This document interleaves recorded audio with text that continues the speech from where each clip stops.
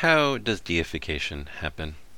I want to begin by thinking about the sacraments. So let's start with your baptism. Do you not know, Paul says, that all of us who have been baptized into Christ Jesus were baptized into his death? And if you read a little further on, we're not only baptized into his death, but into his resurrection. So let's think about this. The first thing to consider is that we are incorporated into Christ. We're outside his body, but through baptism, we are now a member of his body. And if we're a member of his body, then we share in all the things that are Christ's. Now, Christ is true God and true man. So we share in his humanity, because we're a member of his body, but we also share in his divinity, which is inseparable from his body. So we share in Christ's divine life. We share in Christ's Spirit. We share in Christ's sonship, which is why baptism makes us a son of God, an adopted son of God, or a daughter of God. We also share in Christ's death and in his resurrection. We share in his death, which means that our sins are nailed to the cross, that our sins die with Christ. But we also share in his resurrection, which means we share in new life, in being reborn as not just a son of our parents, but as a son of God. That we are born to a new life, and that new life is divine life. So in baptism, we become a partaker of the divine nature. Now, in many Christian traditions, confirmation completes baptism. Those two sacraments are intimately related. That confirmation is seen as the completion of baptism. Now, in confirmation, what happens is a new outpouring of the Holy Spirit. It's not just a personal choice of affirming your faith as an adult.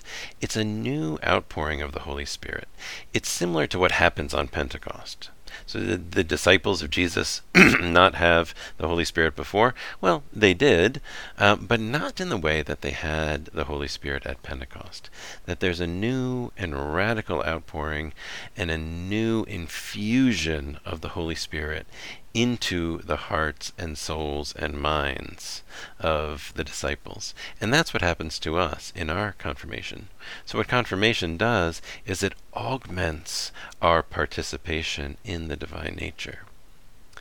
That the Holy Spirit now permeates us in a new way, giving us the gifts of the Holy Spirit, the gifts that make us holy, the gifts that make us more Christ-like.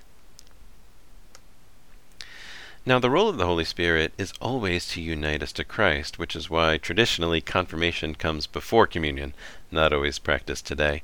But it's the Holy Spirit who prepares us for communion with God by making us more Christ-like.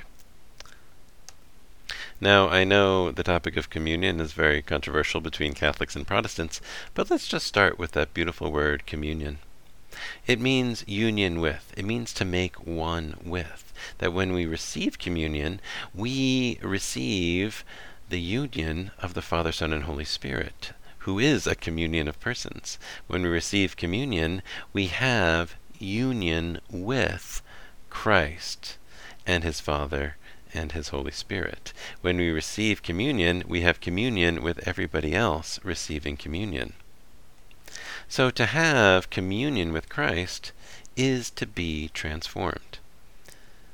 So your grandmother always said, you are what you eat.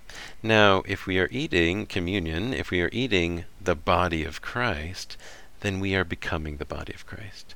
Now, in one way, as the church, we're already the body of Christ. But then we receive communion, we receive the body of Christ, which transforms us into what we eat. So these three sacraments are not just nice things to do or ways of remembering Jesus and God and what the Holy Spirit has done for us. It is that, but it's more than that. Each one of these sacraments transforms us.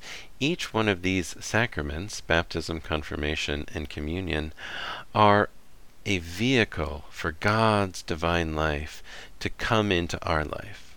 Or each one of these sacraments is a way that God draws us into His divine life, where we have union with the Son and the Spirit, and that union with the Son and the Spirit transforms us.